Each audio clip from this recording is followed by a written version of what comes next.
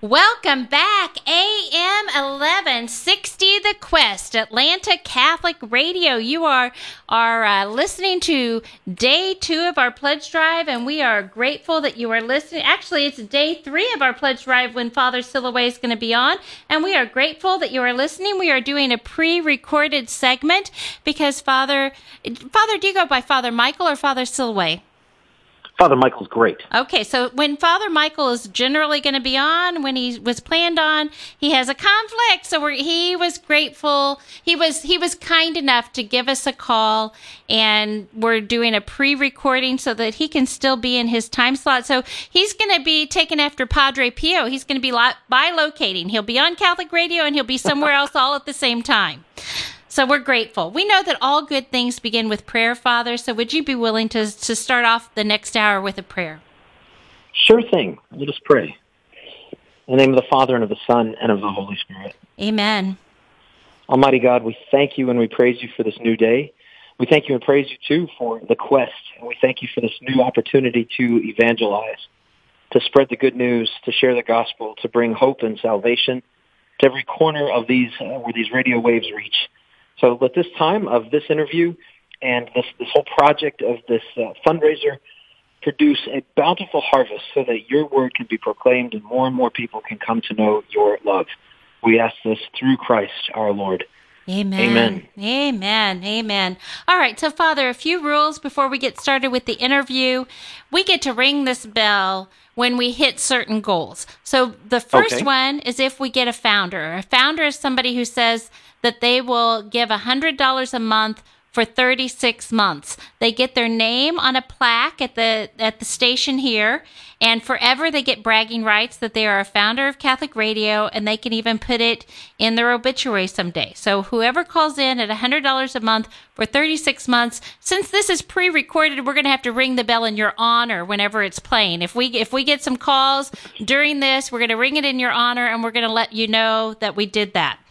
So that's Excellent. one way. Sounds great. Okay. Another way is if we meet our goal. And our goal for this hour is $1,500 called in. If we can get another $1,500 called in, it becomes $3,000 for Catholic Radio. And we, and we ring the bell. So those are the two ways that we're going to ring the bell. And so that's basically how we're going to do it. I will be interrupting you every so often to give out the phone number to call. I'll do it right now. And then if you could share with us a little bit about your vocation story and your journey to the priesthood to get us started, and then we'll go a little bit further. So the number to call, 678-688-4549. Again, that's 678-688-4549. We are talking with Father Michael Silloway. He's the pastor at Christ our King and Savior, and we are grateful for him being with us in this pre-recorded segment today. So, Father, can you start us a little bit about your journey into the into the priesthood? Sure thing. It'd be an honor. It's a powerful story, and I always love reflecting on it myself because it reminds me of the good things the Lord has done. So I would consider myself more or less a normal teenager, and had the same desires of most of the kids now. I wanted to have a family. I wanted to have a successful job. At the time, I really wanted to be a pilot. I had great desires of flying and making a living working for the airlines, perhaps in the military. So as in the most formative time of my life, when I was at the University of Georgia, the venerable and blessed University of Georgia. I was there in my first year. I had joined the Air Force ROTC program, thinking that going into the Air Force after graduating college would get me on a military career and then into a commercial airline career. And I could fulfill my desire to and love for aviation that way. Well, those people who know me and know I'm a relatively large man, and the Air Force looked at me kind of with a quizzical eye, thinking, you got a lot of getting in shape to do before you can do this. And as it turns out, I failed my very first physical fitness test for Air Force ROTC on the morning of September 11th, 2001. Wow. And the events of that day that all of us remember exactly where we were, shook me to the core, and it motivated me in a really big way to say that I really want to do this. I want to fight for my country. I want to protect the freedoms we enjoy and the people I love here. And so I actually got into really great shape and continued down the path of going into the Air Force. Well, at the end of that first year, as I was going through the process of becoming an official cadet, they got a hold of my medical history, in which it's very clear that I'm asthmatic and I'm partially colorblind. And both of those are automatic disqualifiers in the military. And I remember being called into Colonel Harrington's office. She was the head of our detachment, and she said, "Michael, you've made great progress with us, but you're not going to be able to fly a desk in the military." So I was a little devastated. All this hard work, it seemed for naught. At the same time, a relationship I had been in since high school, for multiple years in high school, came to a crashing end as we had been geographically separated by a significant distance. So there I was, right near the end of my first year of college, and what was I supposed to do now? The girl that I thought, and with all the high school romance, I thought this is going to be it. Well, that was out of the question, and now my trajectory to becoming a pilot is now dramatically undercut, and it seems impossible. So once kind of the dust settled from all that life drama right there at the end of my first year of college, I was finally able to start listening to what the Lord had in store, almost as if he had a plan from the beginning. That was even better than my wildest imaginations. So I started going to Mass regularly. Not that I had fallen away terribly, but I went more frequently to daily Mass and was participating more in the spiritual life. I started asking priests, how do you know if you're called to be a priest? Because I've got this feeling inside. And I had a lot of good conversations with Father Larry Neese. He was pastor of St. Joseph's at the time. Father Brian Higgins was the vocations director. I hadn't met with him yet, but he factors in pretty soon here. So the more that I was drawing into my relationship with the Lord and trying to be at least open to what he had in store for me, because my plan had fallen apart, it became very clear that in fact he did have a plan for me. And through conversations with people, through my experiences in prayer, I got to the point where at the end of my second year of Georgia, I went and started talking to the vocations director. And over that summer, he handed me the application and said, you've been sitting on this for a couple of months. I think it's time you fill out the application and see what happens. So I did, and I got all my letters of recommendation and psychological evaluation and all the things you have to do to apply.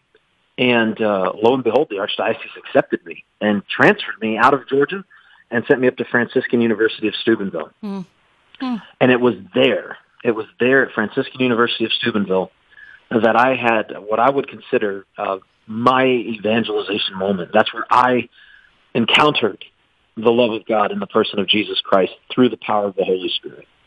I'd been to Mass just about every Sunday my whole life growing up. I had a great family, and I had the great wisdom, love, and experience and faith of my grandparents and my mom and dad. But it became very tremendously heartfelt and personal through the encounter I had with the Lord at Franciscan University. I'll be forever grateful for the education I received there, the evangelization I received there, the friends I made there. So after 3 years, living in this, what I call my 3-year retreat, being there at Franciscan, I had a chance meeting with Archbishop Gregory, who had just been installed as our new bishop. And he said, "Michael, what would you think if I sent you to Rome?" I'm like, "Oh, well, Archbishop, let me think about that and pray about that." But deep in my heart, I'm thinking, what an incredible opportunity this would be.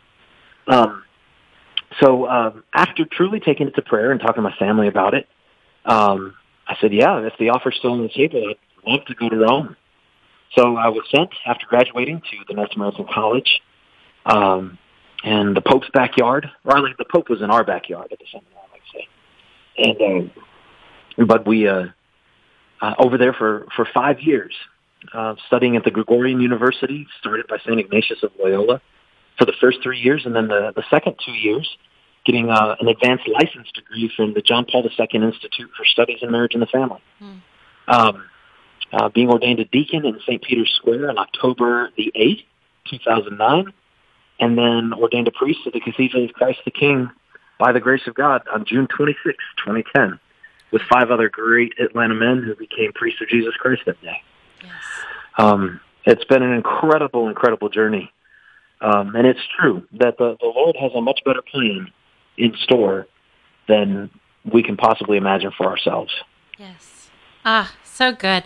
And so we'll talk about that a little bit more, but I want to give out the number again. We would love to get some phone calls coming in. We want to ring the bell if we get a founder. We want to ring the bell if we get $1,500 called in. We will let Father Michael know if you call in his honor. If you want to give him a message, we love you, Father. Thank you for all that you do. I'll make sure personally that he gets all of those messages, because since this is pre-recorded, we want to thank him for being a part of the Catholic Radio, even when it wasn't completely convenient. So we are grateful for the time that he's taking with us.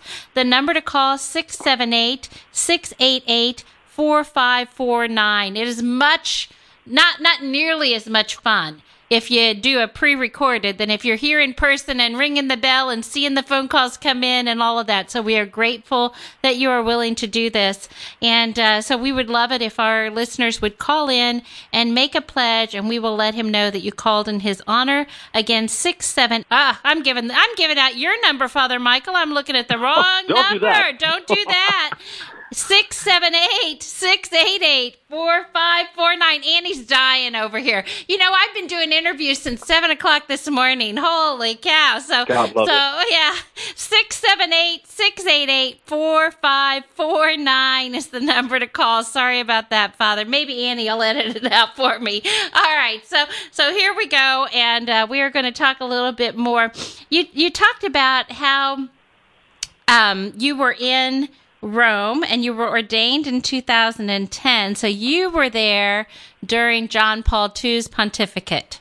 So can you talk to us a little bit about what it was like to be there with his leadership there in Rome? Well, actually, I got to Rome in 2006. So it was, just a year into Pope Benedict. Okay, all right. But John Paul II and I, the great St. John Paul II, is an absolute bastion of my own personal kind of intercessory team that I call upon in heaven. He's a model of priesthood for me and a model of Christianity. I was doing a study abroad in Austria in the spring of 2005 with Franciscan University. Mm-hmm. And that's the year that he died. Mm-hmm. I remember that we were on a train coming back from a weekend trip. I forget where I'd gone with my friends that weekend, but we were coming back, and as we were pulling back into the place where we connected to get back down to our school, we had heard that the Pope died. Mm. And it was a devastating moment because John Paul II revolutionized the way that I look at the gospel, revolutionized the way I looked at humanity and the human person. He preached the gospel to me. Mm. He revealed the love of Christ through his pontificate and through his witness. So hearing that he had died was a blow and a crush. But I remember also very fondly playing an ultimate frisbee game just a few weeks later, and one of the religious sisters of the TOR Franciscans, Third Order Regular, comes running out into our field screaming, "White smoke, white smoke, white smoke." And so we all come running inside, and we cram into there's only 2 rooms at the time that had TVs in them. And so the guys in one, the girls in another, and watching Pope Benedict come out. Now, that, in my lifetime, that was the first time that there'd been a papal conclave and a new pope. Yes. And so it's like, what does this mean, having a new pope? What is this going to be like? How do you follow John Paul the Great, And then getting over to Rome and drawing very, very, very close to the theology and the love of Jesus Christ of Pope Benedict. He was, to me, and in my own formation, my own understanding of the gospel and the priesthood and the church and the mission, the perfect follow-up to St. John Paul II. You may have seen this meme online. It's pictures of our 3 most recent popes. You got John Paul II, and underneath it says hope. And then underneath Pope Benedict, it says faith. and then underneath Pope Francis it says love. So the three cardinal virtues, theological virtues, represented by the styles, the charisms of these three popes. So most of my time, and all of my time in Rome, as a matter of fact, was with Pope Benedict, and getting to meet him on a few occasions, which were life-changing moments, incredible moments that I'll never forget. Being there as well for the beatification mass of St. John Paul II, when I had just been ordained a priest and I had just finished my thesis at the institute named in his honor, the John Paul II Institute for Studies of Marriage and the Family, yes. Where I had written about celibacy in the theology of the body. I turned in my thesis, and the very next day was the beatification mass, and by a luck of the draw, I was a communion distribution priest. So I got to be in St. Peter's early in the morning when his casket was brought out and laid there, and then had a really, really, really good seat in St. Peter's Square for the beatification mass itself. I can't speak to the what it was like to be in Rome under his leadership, but certainly being in Rome under his inspiration, under his intercession, his patronage, was an incredible grace and a tremendous gift. Very good. All right. So you mentioned the John Paul II Institute in Rome for Studies in Marriage and the Family, and your thesis on celibacy and the theology of the body. So many people, when they hear the word celibacy, they're really thinking, oh, that's just for priests. So can we talk a little bit about how that applies to priests, but also to those in marriages, and apply that a little bit and talk about that with our listeners. And before you do that, though, I'm going to give out the phone number. 678-688-4549 is the number to call. We are trying to get $1,500 called in, and we ring the bell in Father's honor because this is pre-recorded. We're also trying to get a founder, and we ring the bell in Father's honor. So give us a call, whatever amount, whether you can give a one-time pledge, a monthly pledge, whatever you can give. Just pick up the phone right now and give us a call, 678-688-4549. We are in our pledge drive. We are trying to raise the necessary funds to keep Catholic radio strong in Atlanta. Right now you have this wonderful 50,000-watt AM station. There is not a stronger AM station available, and there are about 7 of those. I don't know the exact number, but somewhere around 7 in the whole country that are Catholic, that are that strong of a signal. So you are very blessed to have that station here in Atlanta, and we would love to do really well during the pledge drives so that we can keep it strong. And that really is up to each of our listeners to give us a call, 678-688-4549. We're talking with Father Michael Silloway. He is the pastor of Christ our King and Savior, and we are grateful for him taking some time to do this pre-recorded segment with us. And so I asked you about celibacy and the theology of the body and the thesis that you wrote. Right. So I would just make one distinction. What every single person is called to is chastity. And there you go. And priests and religious make a promise of celibate chastity, which is a complete 100% donation of self to God and to the church. So even every motion of the heart, every longing and desire is given over to Christ and for the building up of the kingdom. Yes. So, but what I think you were trying to get at was that chastity, oftentimes people think, oh, that's just for, the religious, for priests and for nuns and whatnot. But no, chastity is a virtue that is meant for every single soul. And what John Paul II highlights so dramatically and powerfully throughout the theology of the body is that without the virtue of chastity, one cannot love at all. We are not truly loving if we are not exercising the virtue of chastity. Because what chastity is the virtue that orders all of our sexual desires towards the truth of love, which is total self-gift, which is willing the good of the other as other. So it's not self-interested. It's not about the pleasure. It's not about any benefits. It's complete gift. What is good for the beloved, that is what I do. And chastity is this virtue that works within the soul to help order all of our desires, to help us know when we're faced with a moment of temptation or we're faced with a moment of choice, to be able to engage our willpower with grace to point that choice and that action toward this kind of true love, sacrificial love, modeled after the death of Christ on the cross for us. And that is something that is for absolutely everybody. Chastity doesn't mean what so many people think it does, that it means that we never think about sexual intimacy or we don't act on sexual intimacy. Far from it. Married couples have to be chaste if they want to love one another. But that means that they're sharing in the fruit of their love. They're engaging in the promises they made on their wedding day. And as Scripture even itself says, that the two become one flesh. That is holy. That is chaste. That is true love when couples share in that marital love in that way. So yeah, it's kind of a pet project of mine to, at any opportunity I can, to help people understand that chastity is a virtue that makes it possible for you to truly love in the first place. It doesn't mean what all these kind of modern psychobabblists would put out there and propose it. It means the integration of all desire, sexual desire within the human person, aiming it toward the truth of love. That's really beautiful. All right, I also understand, and I'll ask you the question, then give out the number again. I understand that you're very active in pro-life ministry and in pro-life advocacy. So can you share with us a little bit about your work in this ministry?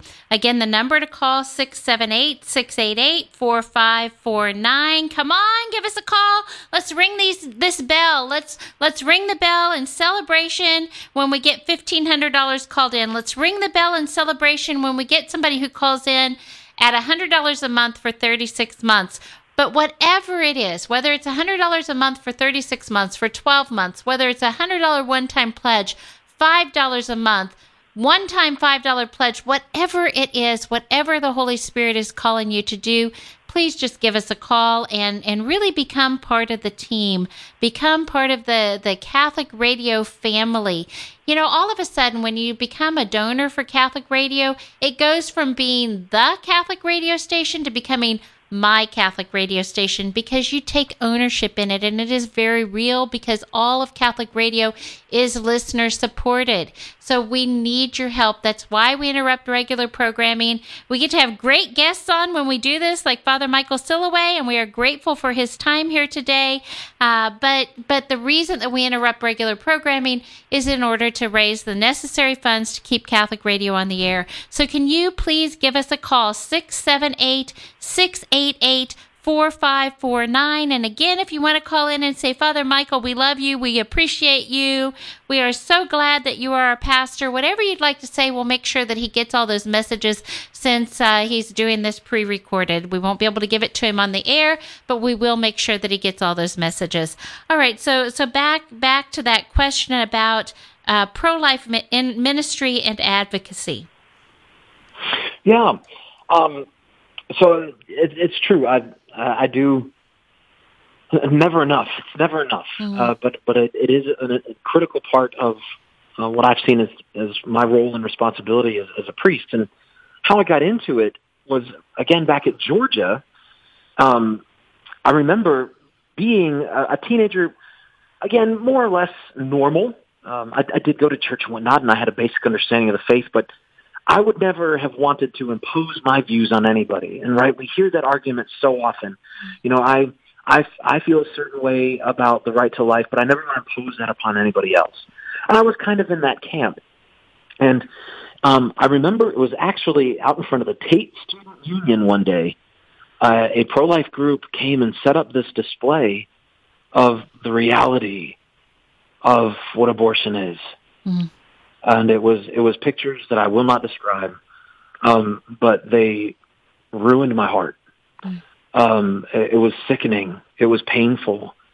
And I remember talking to some of the volunteers that were there, and they were just giving out some statistics and whatnot, and just helping people to see what this looks like. And that was a cataclysmic moment So just as, the gospel had taught me to have a reverence for the poor, a reverence for the neglected, a reverence for the sick, a reverence for the imprisoned, it was undeniable to me at that point that the unborn child is, in fact, a human being, and therefore worthy of my fight, worthy of my respect, worthy of my love, as is the mother in the crisis situation, as is the family and anybody involved in a crisis situation. But we have to do everything we can to help change hearts, to help them see that this isn't a blob of cells, it's not goop. This is a human being who's just not outside the womb yet. They may only be an inch, they may be a centimeter, it doesn't matter. When you've got a human life there, it's got to be defended. So it was a galvanizing moment, seeing that display, and then actually diving in and doing some research. And this was kind of at the early days of the internet and everything, and having internet at your fingertips when you could plug into a computer. So I started watching all kinds of videos, both on the pro-life side and on the pro-choice side, and trying to understand everything, trying to reconcile things. And I just became more and more solidified that this is a human being, and we have to do everything we can to protect it and help change hearts so that they can see it too. So the first kind of foray into the ministry I had was when I was at Franciscan University. They would go down to an abortion clinic in Pittsburgh every Saturday, and just to be a prayerful witness on the other side of the street. No megaphones, no loud signs, no pictures, but just standing there praying, very much like what 40 Days for Life does now. Franciscan had a very similar ministry. And then there were trained young men and women who were sidewalk counselors that as a woman was walking into the clinic, they would just say, "We love you. We want to let you know what your options are." And just to give one last opportunity before the woman would go into the clinic. That was powerful. Going there and seeing how many people went to visit this clinic that Saturday morning, praying for the doctors inside, praying for the women who felt like they had no other choice, praying for the volunteers that were out there helping, escorting the women in and blocking them from seeing us and blocking them from just the message of love of the sidewalk counselors. I'm even just shaking now thinking about that whole experience. It was just it was very powerful. The realization of two people are going in and only one's coming out. Wanting to love the mother, wanting to love the doctors, wanting to, with the love of Christ, cast out all fear, and praying earnestly for that. I would go back to that clinic a few times throughout my course at Franciscan, and then getting off into seminary, most of the ministerial work, you could say, that I had with the pro-life movement was mostly just in the education. Receiving a solid theological education from both the schools that I attended, and then that preparing me for when I got back to the United States. And being at the Cathedral of Christ the King for my first full-time assignment, there's a very vibrant pro-life ministry there, great people involved there. They go pray at the clinics, they get involved for the 40 Days of Life campaign. But I was able to get, for the first time, at least in my recollection. If I'm wrong about this, somebody can correct me. But we put together a trip that was mostly for the teens and the youth group, but also some of the young adults came as well, to go to the March for Life in Washington, D.C. I had been a few times with Franciscan, but going again as a priest was really powerful, and bringing along teens. We were mostly young ladies. I think we had 3 or 4 guys that came along too. But mostly these teens and then a handful of young adults, letting them see, because so many of the things they see about demonstrations in Washington, D.C. are these angry mobs banging and tearing things and anger. But the March for Life is this completely different thing. It's an explosion of joy. And even though we know we're fighting for something, the most significant thing that one could ever march for and fight for is, hey, let's stop killing millions of children a year. But it's such a profound moment of joy and hope and love of people crying out, we are the pro-life generation, and we're here to do whatever we can to support women in crisis pregnancy. We want to build up crisis pregnancy centers. We want to witness to the value of life and create the systems and the structures that are necessary so that nobody ever has to make that choice again. It was so powerful for the teens. It was so powerful for me. And pretty much every year since then, I've been able to go back to the March for Life with Christ the King, or when I was chaplain at St. Pius. We would go back every year, every January. Even when we were through with this, the big snowstorm that hit a couple of years ago, and we got stranded there for a couple extra days. But it was so powerful. It's life-changing for the people that participated, because you see hundreds of thousands of people all fighting the good fight, proclaiming the gospel of life. It's a powerful, powerful thing. So I'm hoping here now that I'm in this new role out here in Greensboro, that we can continue to build it up. We're obviously now in the month of October, Respect Life Month, and our Respect Life Committee has all their wheels running. They've got all kinds of great initiatives going. Informational pamphlets they're handing out. We had a Rosary for Life chain on the first weekend, a baby bottle campaign to support a pregnancy center. We're doing a lot of things, but like I started off with, there's always more to do, because this is a battle for human hearts and human lives. And how do you see that battle going? You know, we just had the huge battle over Kavanaugh. Many are saying, and I tend to believe that it really wasn't over what they were saying it was. It was over Roe v. Wade. Where do you see us headed in the pro-life movement at this point? And before you answer that, I'll give the number, 678-688-4549. 678-688-4549 is the number to call. Can you call in, make a pledge of any amount? We will give your messages to Father Michael Silloway, who is on the phone right now, and we are doing a pre-recorded interview that will be played, and then he'll be on Thursday, I think, from 10 to 11 a.m., and we are grateful for this pre-recorded interview, and we will give him all of the messages if you call in his honor. And so let's just get these phone lines lit up. Let's just make them go. Get lots of calls coming in. 678-688-4549. Okay, so where do you see, if you had a crystal ball, which we know that we don't have those kinds of things, but where do you kind of see things going with the pro-life movement at this point? Well, there's obviously momentum. For the first time in a while, there seems to be some political light at the end of the tunnel. Not only do we have now a majority on the Supreme Court of justices who have in the past and at least spoken of their desire to vote pro-life and to undo the scourge of abortion in the nation, but we also have, I think, at least 5 of them are Catholic. So it's always kind of dumbfounded me that that's been the reality for a long time. We've had a majority of the justices on the Supreme Court, whoever appointed them, but they were Catholic, and it just always kind of was shocking to me that you would have Catholics in such high place of governance and authority and jurisdiction, and they would turn their back on the most vulnerable.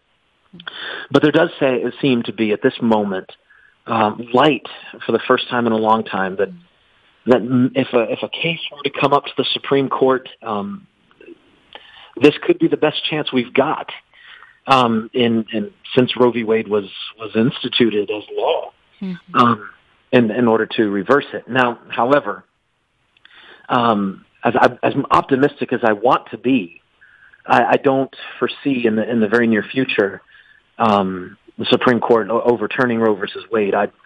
From the research I've done and kind of the where my finger is on the pulse, I imagine there'll probably be a kickback to the states, if anything. I'm hoping they do confront the issue. If they've got integrity, if they've got a true care for all of the citizens of the United States, especially those that are unborn, they will take up this cause and reevaluate it. But I think they would kick it back to the states and let states determine whether or not abortion would be legal in each of the 50 states. which would be a step in the right direction. It's not the end goal. It's not the winning of the game. But where I stand is that, yes, I want political victories. I want to see the law reflect the truth that human life begins at conception. But I know that no matter how many political victories there are, we are in a battle for souls and for human hearts. Mm. And so even once the law changes, and please God, let the law change, we still have an immense amount of work to do of helping almost half the nation who don't recognize that the unborn child is a human being and is worthy of the same love and respect as a person outside the womb. So that's a battle for the heart and a battle of truth in the mind as well, that we've got a long way to go. So I'm optimistic, I guess cautiously optimistic is how I'd phrase it, and recognizing that please God, if the legal battle and the political battle can be won, we still have a long way to go in terms of converting hearts to the truth. Yes. And prayer goes a long way in that. And so can we just stop for a minute? And, we have a potential 3.1 million listeners at the Catholic Radio, The Quest, 1160 a.m. So can we just stop and ask all of our listeners to pray with us for an end to abortion? Would you mind leading us in that prayer? I'd be happy to. In the name of the Father, and of the Son, and of the Holy Spirit. Amen. Oh, Heavenly Father, we thank you and we praise you, for you are the giver of all life. You have knit each one of us together in our mother's womb. You love us and hold us in existence by your love, from the first moment that we've existed all the way until we stand before you, the just and merciful judge, and for all of eternity. Lord, we ask for your providence, your wisdom, your grace to rain down upon our nation, that we would be a country that stands unequivocally for the dignity of all human life, from the moment it is first conceived to the moment it passes naturally into your embrace and your mercy. Oh, Heavenly Father, inspire our lawmakers, inspire our Supreme Court justices, inspire each one of us to be agents that build a culture of life, that cast out the spirit of indifference, that looks the other way from people who are suffering, people who are neglected. Raise up in our hearts a fervent and ardent desire to speak, to act, to do, to be the culture of life that you have instituted, and it's your desire for us. So, Father, rain down your grace upon us.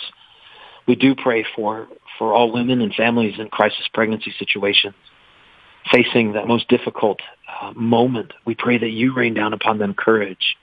You rain down upon them hope. You provide hearts and souls of people near them to say, we love you and we will support you, so that they can make the right choice, that they will fall into your providence and into the love that you hold out for them. We pray that all children and all life, all of our brothers and sisters, be respected, be protected. We ask this in the name of your Son, Jesus Christ, who is Lord forever and ever. Amen. Amen. Amen. Father, Son, the Holy Spirit. Amen. Thank you so much for that. And again, the number to call, 678-688-4549. We are talking with Father Michael Silloway. He is the pastor of Christ, our King and Savior, and we are grateful for him calling in and doing this pre-recorded interview with us so that it can be played on Thursday. And so we are grateful for that. Any messages that you give him is just like any other time during the pledge drive. If you call in and give a message to Father, we'll make sure that he gets it. If you call in and become a founder, we'll ring the bell for him. If we make this pledge of $1,500, we'll ring the bell for him. So please just get on the phone and give us a call, 678-688-4549. You can also go to thequestatlanta.com and you can make a donation that way. And you can also type in your message that you want to give to Father Michael. All right, so Father, I want to ask you, you talked earlier about being a normal teenager and wanting to be a pilot. So how did that dream play out? Are you a pilot these days? No, unfortunately, although I still do have a terrible fascination with aviation. I can't help it. I've heard this attributed to Leonardo da Vinci. It said, when once you have tasted flight, your head will forever be turned skyward. For there you have been, and there you will long to return. And that is absolutely the truth. Anytime I get to travel anywhere, if I'm making a pilgrimage or I work with the Archdiocese as an associate director of seminarians, so visiting my seminarians down in New Orleans or just a trip to visit family or vacation, one of my favorite parts of the whole thing is getting on the airplane and just the whole experience of flight, and always at the window seat anytime possible. I got into radio-controlled aviation as a teenager. So having radio-controlled airplanes, I've had a few helicopters in my day, and getting to fly those around and to experience flight that way from the ground. But it was fun to build the airplanes, to fly them, to repair them after I crashed them. These days, I have actually a very tremendous gift was given to me by a parishioner at St. Andrew Kim in the Korean Martyrs Parish of a drone, a quadcopter drone that's got that sweet camera on the front, so I can send the thing up and get to experience aerial views right there on my phone as I'm flying the thing around. So that's how I kind of live the dream now.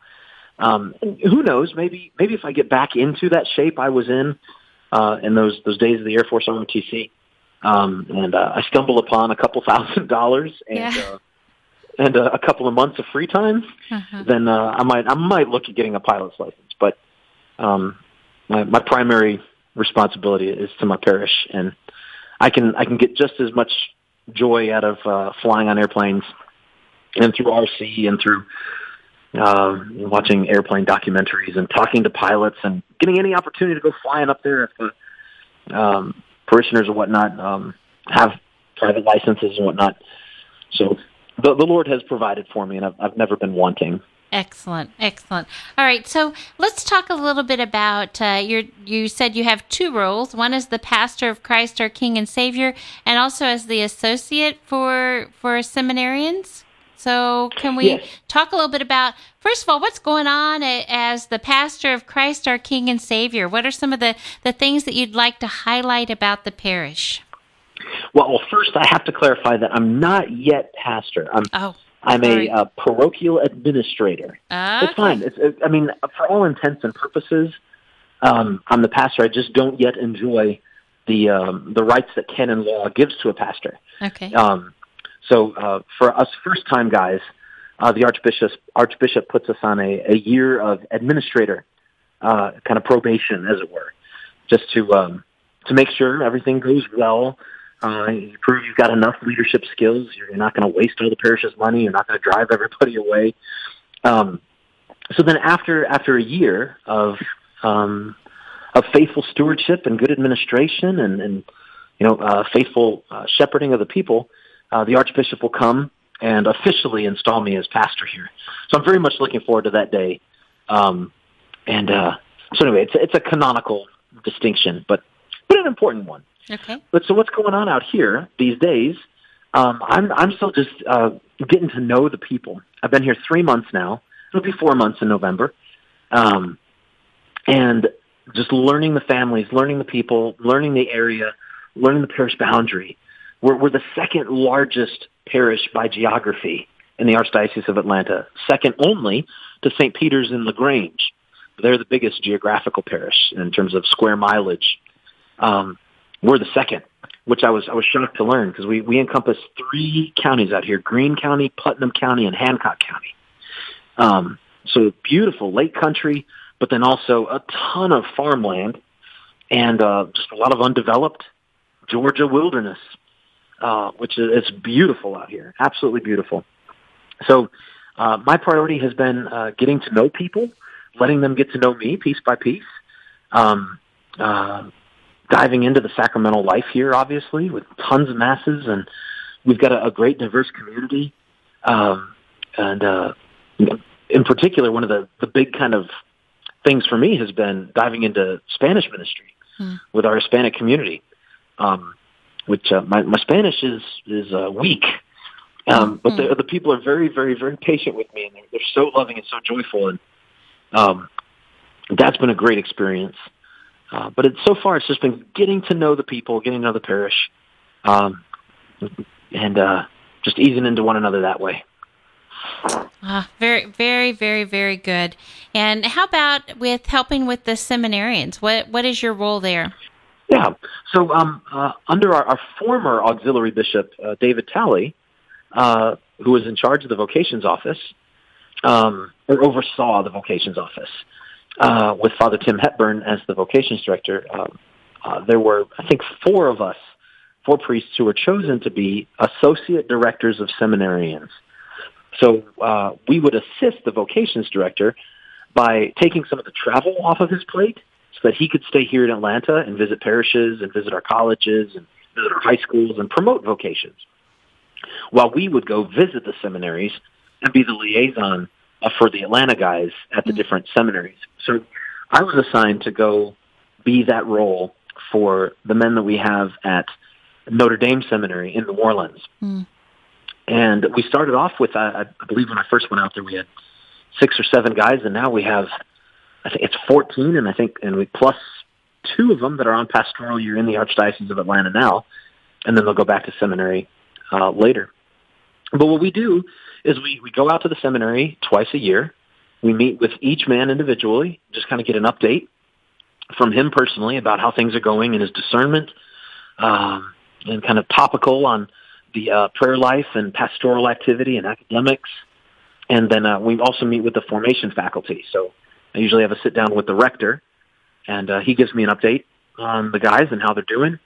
And we get to talk to their formation advisors as well, and so they know them a little better and more intimately. And we take them out to dinner. We have a good time. Let them know Atlanta loves them. We're praying for them, and we can't wait till they're back in Atlanta as a summer seminarian in a parish somewhere. And then, God willing, they're ordained a priest of Jesus Christ forever. So it's a really cool role. It's a lot of fun to get to go to New Orleans and to spend time with guys, so many great guys who have hearts that are wide open to discern the call of the Lord. And it'll be a really, really great day to see kind of the first crop of those that I've been with, see them ordained. That'll be a great day. And what year will that be? How far off is that? Well, the first one will be kind of, it's a unique situation, but we've got Deacon Mark White, who's down there right now, and he'll be ordained a priest this summer. Excellent. So he'll be the first one, but he came in, he's a unique situation. I hope you guys get to talk to him at some point.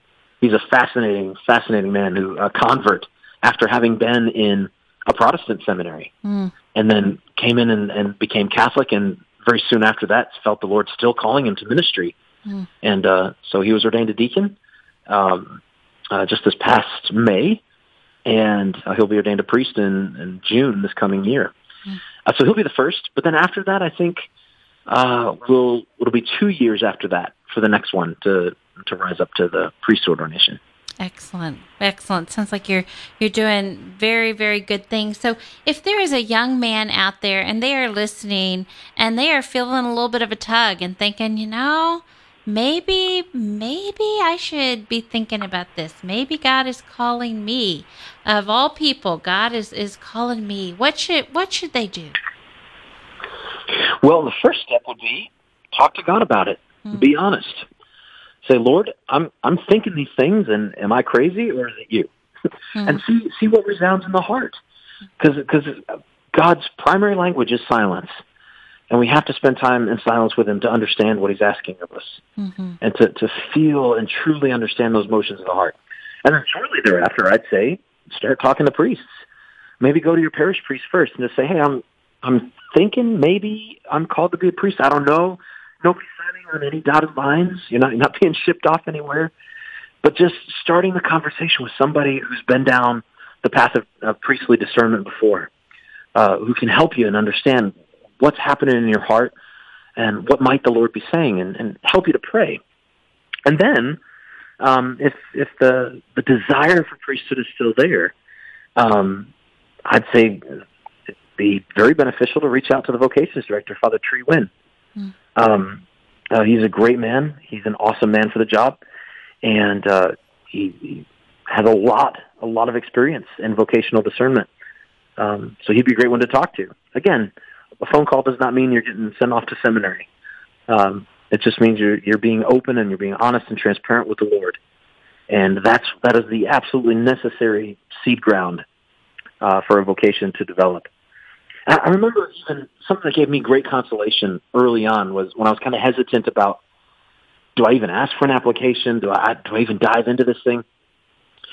Was the idea that no matter what, if I really truly give myself to discerning the priesthood, and even if I find out the priesthood's not for me, God's not calling me to the priesthood, I took so much comfort in the fact that I'm probably going to be just a better man for having spent a year, 2 years, 3 years, whatever of my life, praying more, of seeking God, of learning Scripture, of learning about the church, of learning about the mission of Christ. That's just going to make me a better man, and it'll make me a better husband. It'll make me a better father. So I took a lot of comfort in that if the Lord reveals to me, no, I needed you to give me your whole heart and to trust me, but priesthood's not for you, then imagine the grace and the goodness of fatherhood and being a husband. So I took a lot of comfort in that. Yes. That God's going to make you a better man just for the fact that you're being open and you're seeking. And I maybe you can speak to this a little bit. Some men say, well, I don't really want to go in until I know this is really what my call is. So what would you say to something like that? I would say that's kind of ridiculous because you really can't know until you've been in seminary and started living even in kind of a simple and truncated way the life of a priest. Life in the seminary is not really hardly parallel to the life of a priest, but that life of discernment and that act of discerning that only seminary can provide, that's a necessary element.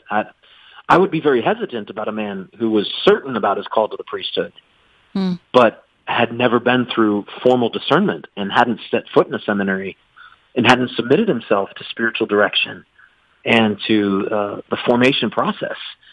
You would hope that a man would have some conviction and confidence, but a kind of absolute certainty without ever having lived the life and experienced seminary. That would be kind of a warning flag. So I would say it's kind of good to go into seminary with questions and with unsurety, because that's where you go to find out. Very good. All right. Well, I'm going to give out the number again. We only have about 3.5 minutes left in this interview. And so I want to give out the number so people can call 678-688-4549. Again, that's 678-688-4549. We are talking with Father Michael Silloway. He is the parochial administrator for Christ our King and Savior. See, Father, even old dogs can learn new tricks. So I changed it there. There I did. Parochial administrator for Christ our King and Savior. And we are grateful for him being with us today in this pre-recorded interview that we're doing. And we have learned so much for him. So, Father, I want to give you these last 3 minutes, whatever you would like to share, and then if you would also give your blessing out to each of us in the studio and out through the airwaves to the potential 3.1 million listeners that we can reach, plus everyone that's streaming it, so that it's endless, the amount of people that can receive your blessing, which I think is just amazing. It's just a really cool thing that we can go out to so many people. Amen to that. Sure thing. I guess what's in my heart at this moment to share with the listening audience of the Quest would be the church is in a time right now where we need faithful disciples of Christ to stand and speak boldly and passionately and with great conviction about the truth of the gospel, about the truth of the church. We've got so many wounds, we've got so many questions, and what we need is to know that we're standing on the sure ground of the gospel. It's a rock underneath our feet, a rock set high up above where we cannot reach. But the Lord, He can put us there and keep us safe. So I just want to speak a word of encouragement to so many of our Catholic brothers and sisters feeling kind of the frustration, the hurt, the kind of the weight of this moment that we're experiencing. And do not lose hope. Just with John Paul II's feast day yesterday, a huge kind of surge in my own heart and my own prayer has been his words from his first homily as Pope. Open the doors of your heart to Christ. Throw open the doors of your heart to love of God. Do not be afraid. Do not be afraid of Christ. Go out into the deep and lower your nets for a catch. The Lord Jesus is still with His church. He will never abandon us. The gates of hell will not prevail. The truth will be made known. Christ will be victorious. So that is, I guess, what I would want to leave with our audience today is do not be afraid. Christ is with His church, and He will not abandon us. So, Heavenly Father, we turn to You again, grateful for this opportunity to speak of You, to speak of what You've done, to speak of what You are doing. We thank You for a Quest radio station. We thank You for all those who have pledged and all those who will pledge. Inspire great generosity in the hearts of Your people. Rain down Your blessing upon everyone in the studio, everyone in the listening audience. Pour out Your blessing upon me and this beautiful parish here too, that we may always do Your will with joy and with gratitude for Your blessings. And may Almighty God bless you and all your listeners in the name of the Father and of the Son and of the Holy Spirit. Amen. Amen. Amen. Thank you so much, Father. It was wonderful to be able to talk with you. And again, the number to call, 678-688-4549. We've been talking with Father Michael Silloway. He is the parochial administrator at Christ our King and Savior, and we are grateful for your time. Thank you again.